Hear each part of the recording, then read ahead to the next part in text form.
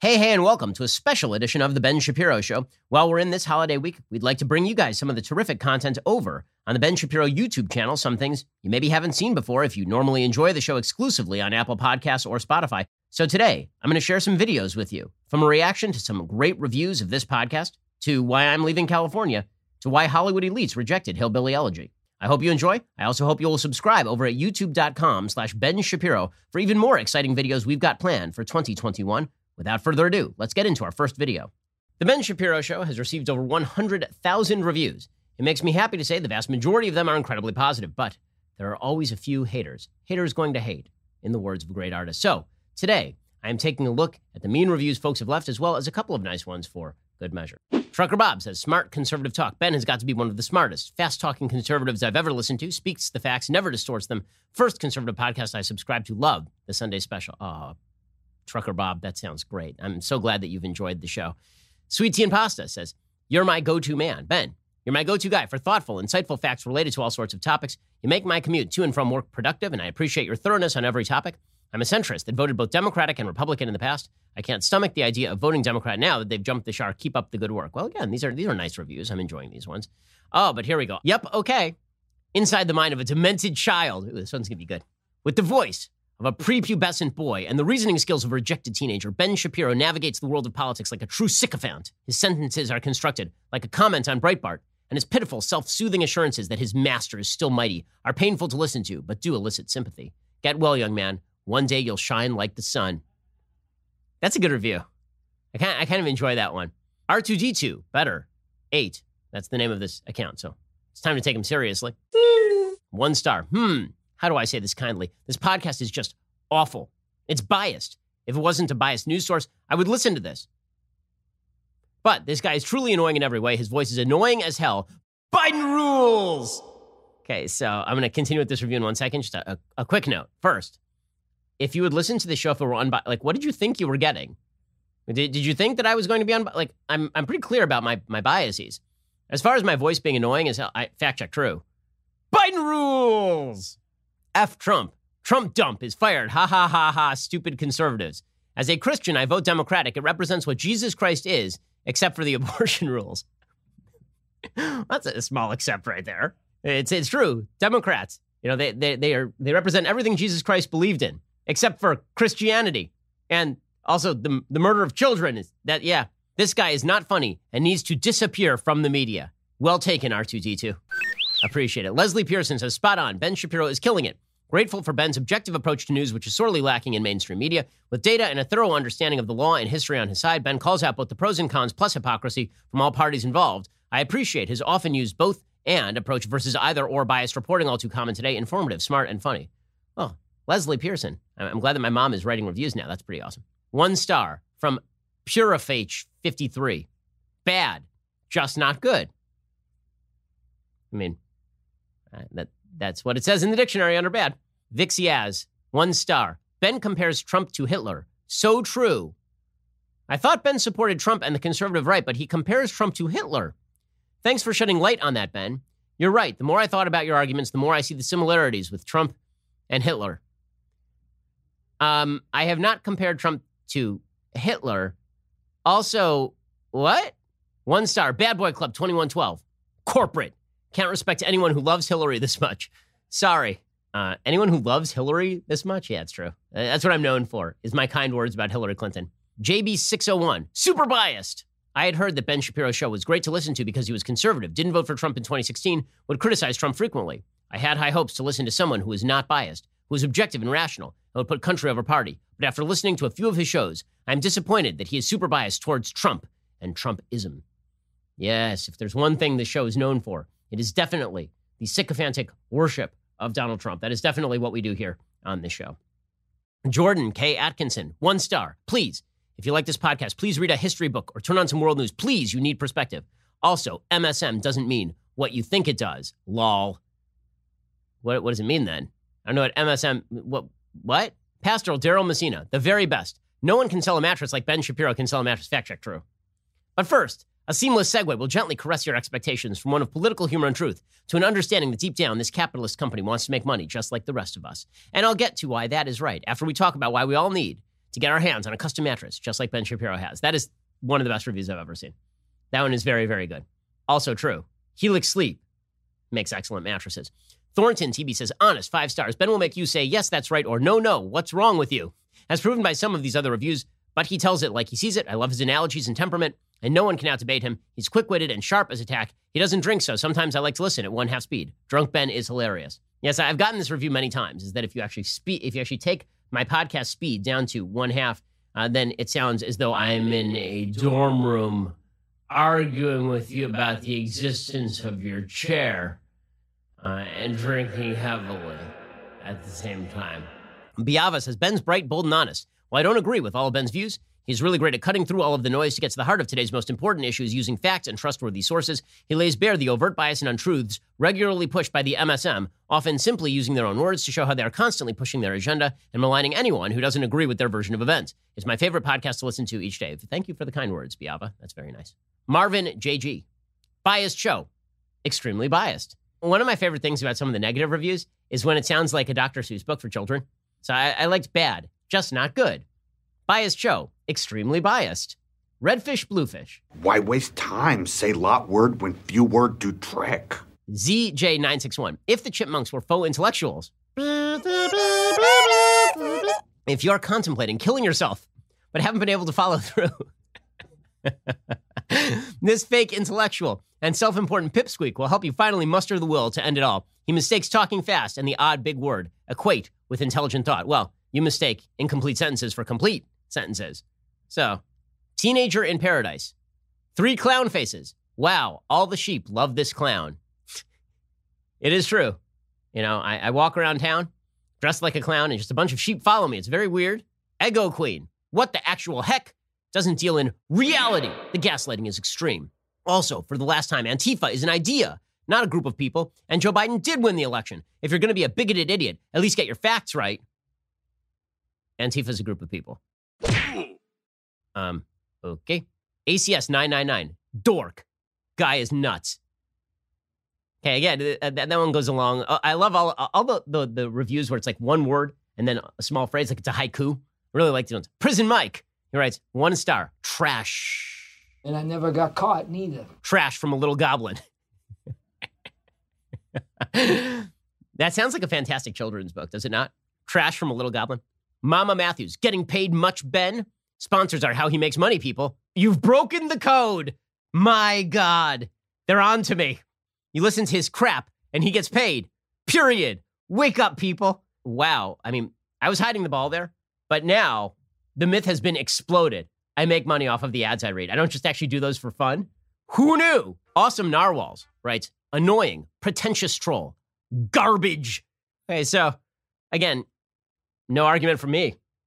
A42B, 1 star, ignorant fascist, never listen to the craps.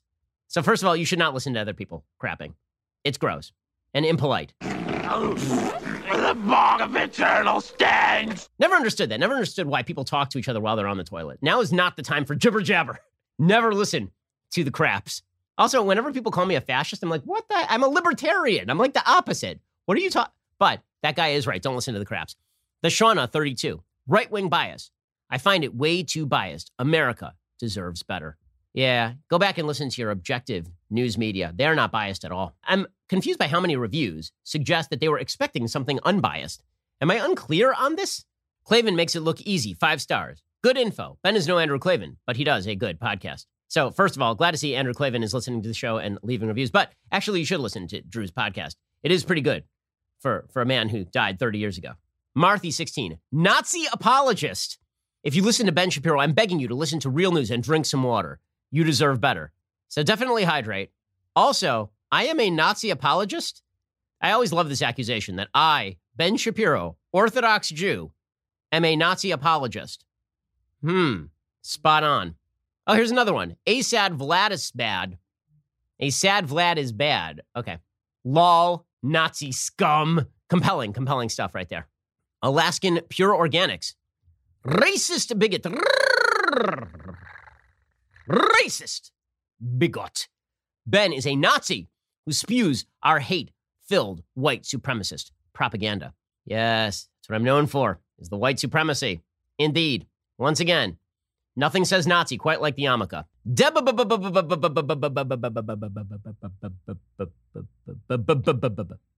5 stars. I am obsessed. I'm a 27-year-old female. My husband has been listening to Ben Shapiro for several years now. I never understood his obsession until this past weekend when my mind felt so incredibly muddy and confused and overwhelmed by all of the overwhelming news about the 2020 election from the MSM. Needless to say, I decided to give Ben Shapiro a listen, and boy, am I glad I did. I'm now subscribed to him and planning on listening to every new episode. I felt so much better after listening to what he had to say about what is going on in America right now. He is calm, collected, logical, and extremely objective. And an added bonus, he's extremely funny. I found myself continually laughing out loud at his multiple jokes. Cannot recommend listening to him enough. Well, that's very nice. And tell your husband I say hi as well. Thanks for listening to that recap of listening to my YouTube videos. Next on my list of favorite YouTube videos we put out this year, why I left California. Let's jump in. Big announcement. Are you ready for it? Big announcement. So, I have been asked 1,000 times over the past few years, why in the world are you in California? Like, why? Why would Daily Wire stay in California? I mean, this place has turned into a hellhole. All you do all day long on the show is just complain about how bad California has been. And the answer was that I've been in California literally my entire life, except for a 3-year stint when I was at Harvard Law School in Boston. Aside from that, I've spent my entire life in California. And I love this state. It's a beautiful state. It's a state with a lot of culture and a lot of fun to it. You know, it's a great place in terms of activities. You got the beach nearby, you got Disneyland. And then over time, it just became a hellhole. And it has become a hellhole at this point. And so yesterday, we here at the Daily Wire announced that we are moving the entire company to Nashville. So just yesterday, Governor Jerry Brown, former governor of California from 1975 to 1983, and then again from 2011 to 2019, he said, where are you going to go? Where are you going to go? You can't, okay, you say that California's bad. Where are you going to go? The answer is we are going to Nashville. We are taking the entire company and we are picking up and we are leaving and we are putting our headquarters in Nashville. Okay, that is where the company will now be located. We're taking all 75 of our jobs and we're taking our tens of millions of dollars in annual revenue and we are moving all of that outside the state of California. And this is specifically and really only due to the crappy governance of the state. It is not because we are foreign to the state. Again, I've lived here my entire life. My business partner, Jeremy Boring, has been here for 20 years. My parents have been here longer than I've been alive. We're not doing it because we dislike California, because we are newbies, because we couldn't take the heat, anything like that. I've been here the whole time. We are leaving because this place has become so horribly governed that if you have the means to get out, and if you have a company relying on you, and if you have employees who are relying on you, you are going to leave. We are but the tip of the spear. We are not the only ones. Elon Musk has already decided to leave the state. He'll probably be taking a lot of employees with him over time. Joe Rogan has already left the state. We are leaving the state as well. Again, we are taking 75 employees who are based in California, and we are moving. We have about 100 employees across the country, and we are relocating to a state that is not run like garbage, Tennessee. And now, did my business partner and did Jeremy and I and Caleb Robinson, our other business partners, did we ever think that we were going to be moving this company to Nashville? No, otherwise we wouldn't have built up these big, beautiful studios here in Los Angeles and employed a bunch of people in Los Angeles. And hilariously enough, when we announced this to our employees, we thought, okay, a lot of people are going to be very upset about it. It turns out far more of our employees are excited about leaving California than would be excited about staying in California because this place has become unlivable. Not only is the rent too damn high because of all of the garbage zoning regulations here, but the quality of life here has degraded radically. Now, I'll be honest with you, I had a tough time convincing my wife just to leave California. Okay, and to be frank with you, I'm going to be splitting my time in some different places, not just in Nashville. But the fact is that trying to get my wife to leave California was not an easy task because she, too, has spent a lot of her life in California. She lived in Sacramento, and now she lives in L.A., and so she's been in California for a very long time. And over the past 2 years, she's looked around and she said, okay, I guess you're right.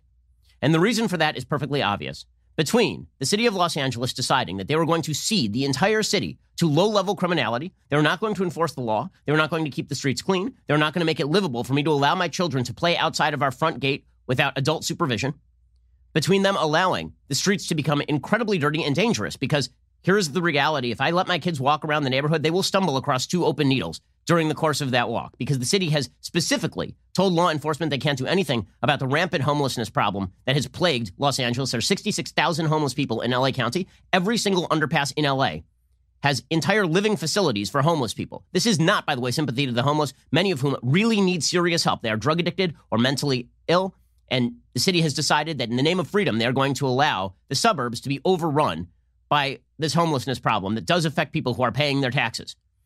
Okay, between the fact that they've decided to defund the cops and move away from allowing the police to do their jobs entirely, between the increased taxes and the higher levels of crime and the lower levels of cleanliness, between the fact that God decided to plague the state with a giant wildfire spate over the last several years, apparently.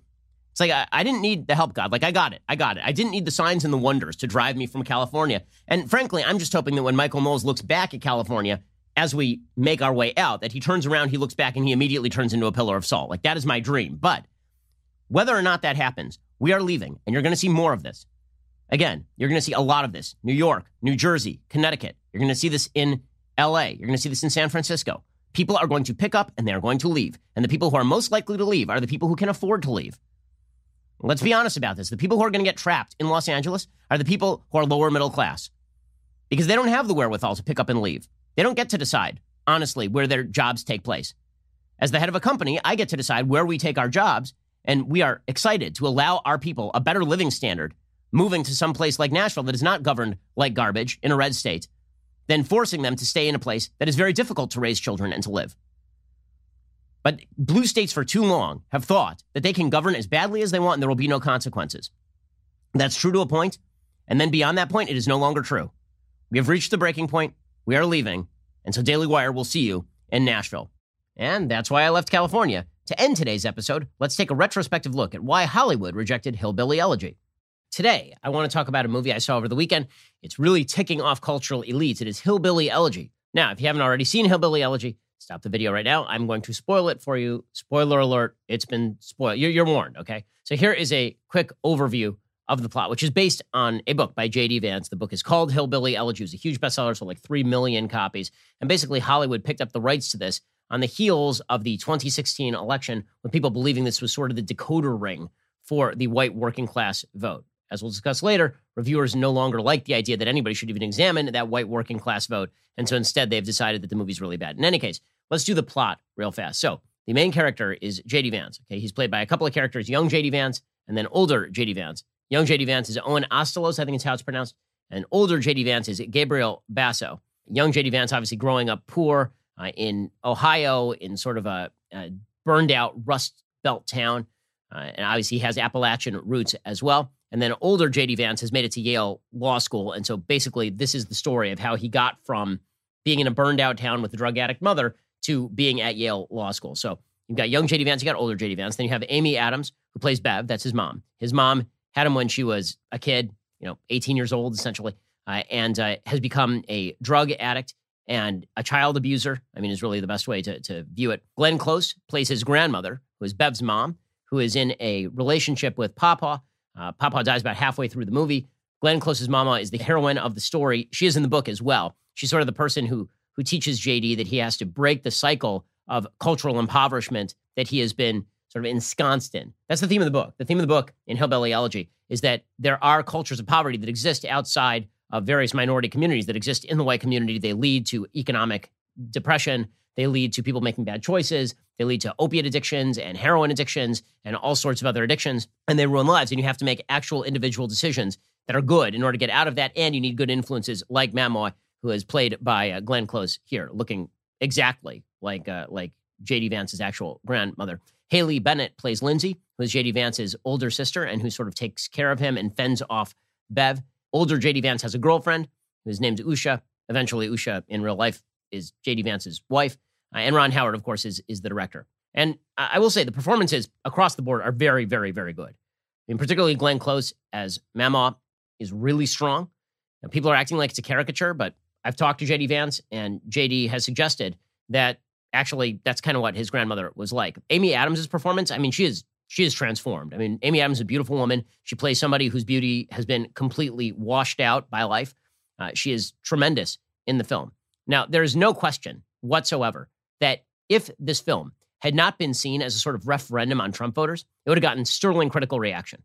No question, right? If this had been a play on how Trump had ignored rural voters, then it would have done great. Right? If all these people at the end had voted for Joe Biden, all of the critics would have been like, amazing, amazing stuff.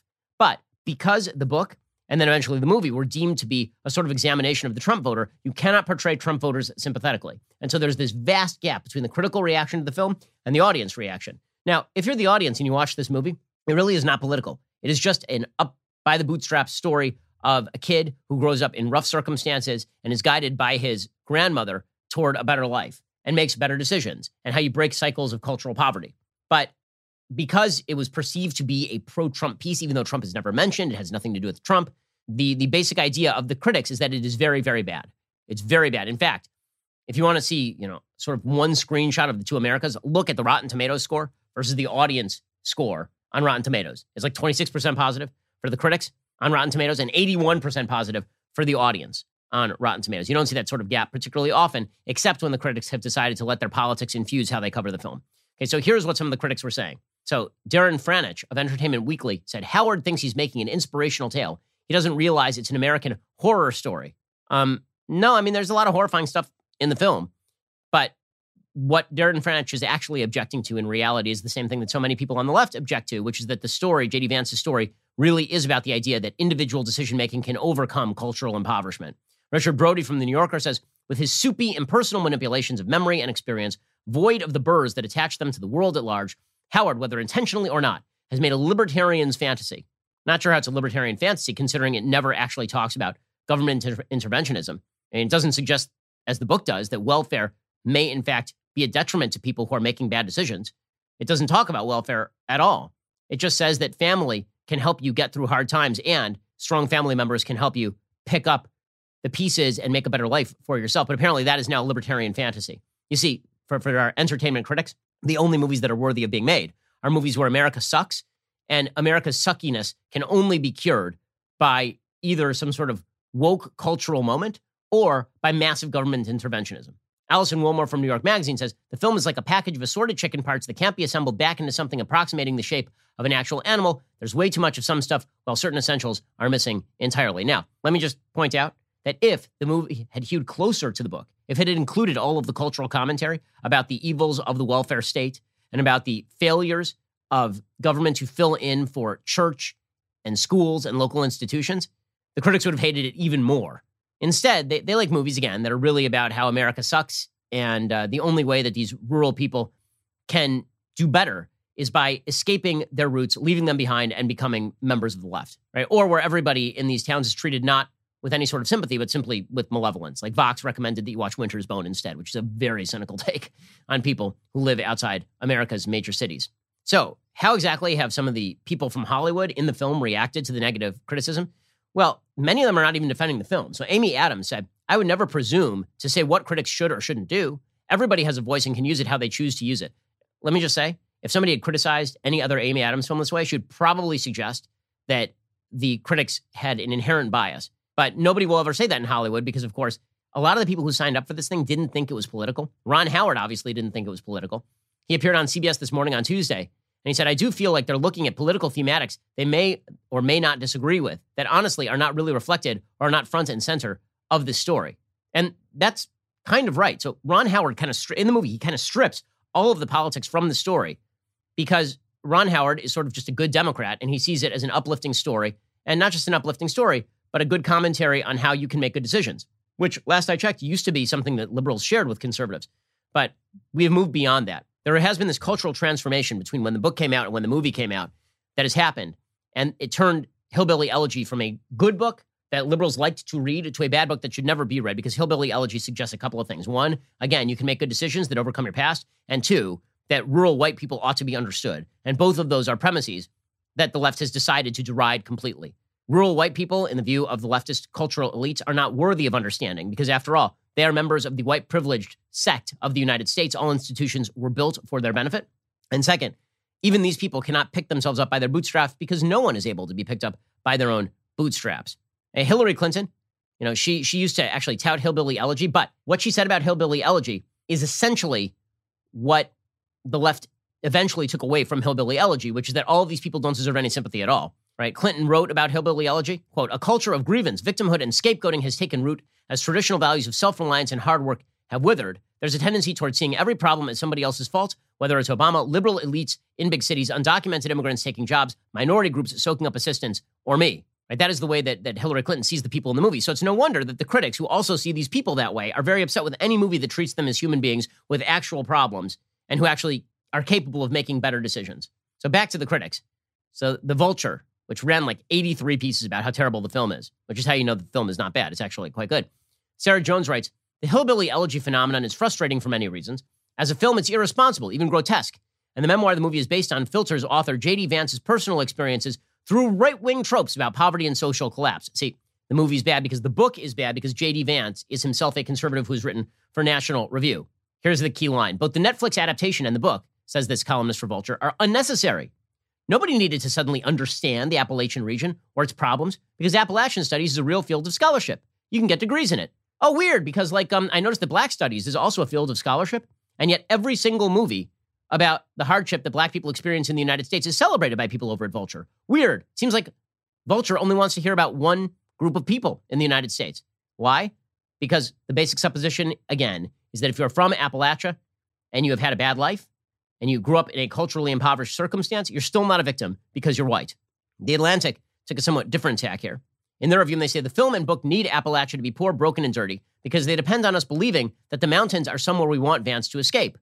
They need to frame poverty as a moral failing of individuals as opposed to systems because they have to imply that something about Vance's character allowed him to get away from his hillbilly roots. Okay, now, quick note. Something about Vance's character did allow him to get away from his hillbilly roots because he is one of a rather small number of people who have gotten away from hillbilly roots and made it to Yale Law. I mean, that is kind of a unique story, is it not? So if he were just, a natural creation of the system, you'd expect that a lot of people from his neighborhood would have ended up at Yale Law. But according, again, to this columnist for The Atlantic, Hillbilly Elegy has to simplify people and problems of Appalachia because it has decided to tell the same old pull yourself up by your bootstraps narrative that so many of us reject. That's the key, right? You reject the narrative, therefore you reject the movie. You don't like the idea that people can actually make good decisions and make their life better, and therefore the movie is bad. Okay, Alyssa Wilkinson at Vox.com talks in her review about one particular scene. So there's a scene in the movie where, and it's in the book too, where J.D. Vance goes to a fancy dinner and he doesn't know how to use all the various forks at the table because that's not how he grew up. In the book, he starts telling people about his background and they're kind of interested in it. And in the movie, people sort of look askance at him. So here's her description. She says, in the movie, Vance's story plays out quite differently. After an emergency call to his girlfriend, J.D. sits at the dinner table with fellow students and attorneys from high-powered law firms. He is nervous. While making conversation, he says he is from Ohio and that his grandfather moved there from Kentucky's hill country to work in a steel mill. A quiet falls over the table. Everyone glances at each other knowingly. Nobody says anything. They change the subject while J.D. sits crestfallen and mortified. I yelled at the screen.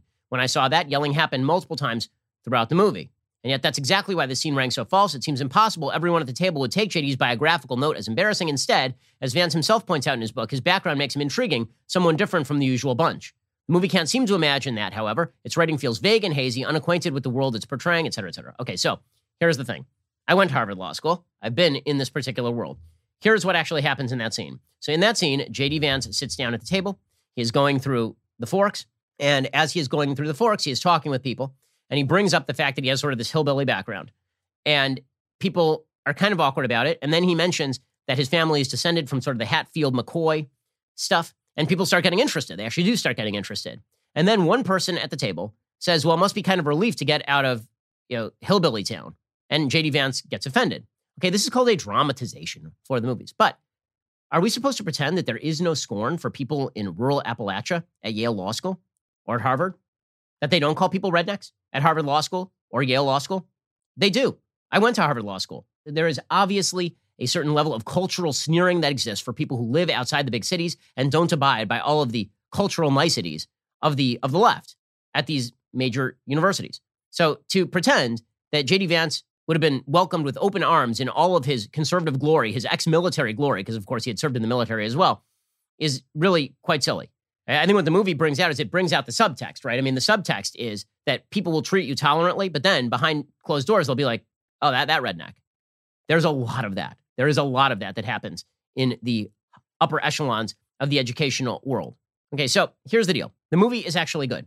And if you didn't care about the politics of the movie, then you would just see it as an empowering personal story of how a person rose out of tragic circumstances, a mother who is a drug addict, growing up in poverty, being taken out of his mother's home by his grandmother and grandfather having their own set of circumstances. That his grandmother got pregnant when she was 13, right? And that's a great story. It's a great story. It's well acted. It's well shot. It's well produced. Ron Howard's a good director. That's the bottom line. But The media cannot accept that this is a good movie, because to accept that this is a good movie, you have to accept a baseline value that left and right used to agree on, which is that America is a place in which people can rise and are capable of making good decisions and are capable of moving beyond their personal circumstance and cultural circumstances. That's a message the left completely rejects. And they particularly reject it if you're talking about white people who apparently are not deserving of any coverage at all, as that Vulture column suggests, because after all, white people are the most privileged among us in American society, so why even bother covering this sort of stuff in the first place? Just a quick note here, that's how you got Trump.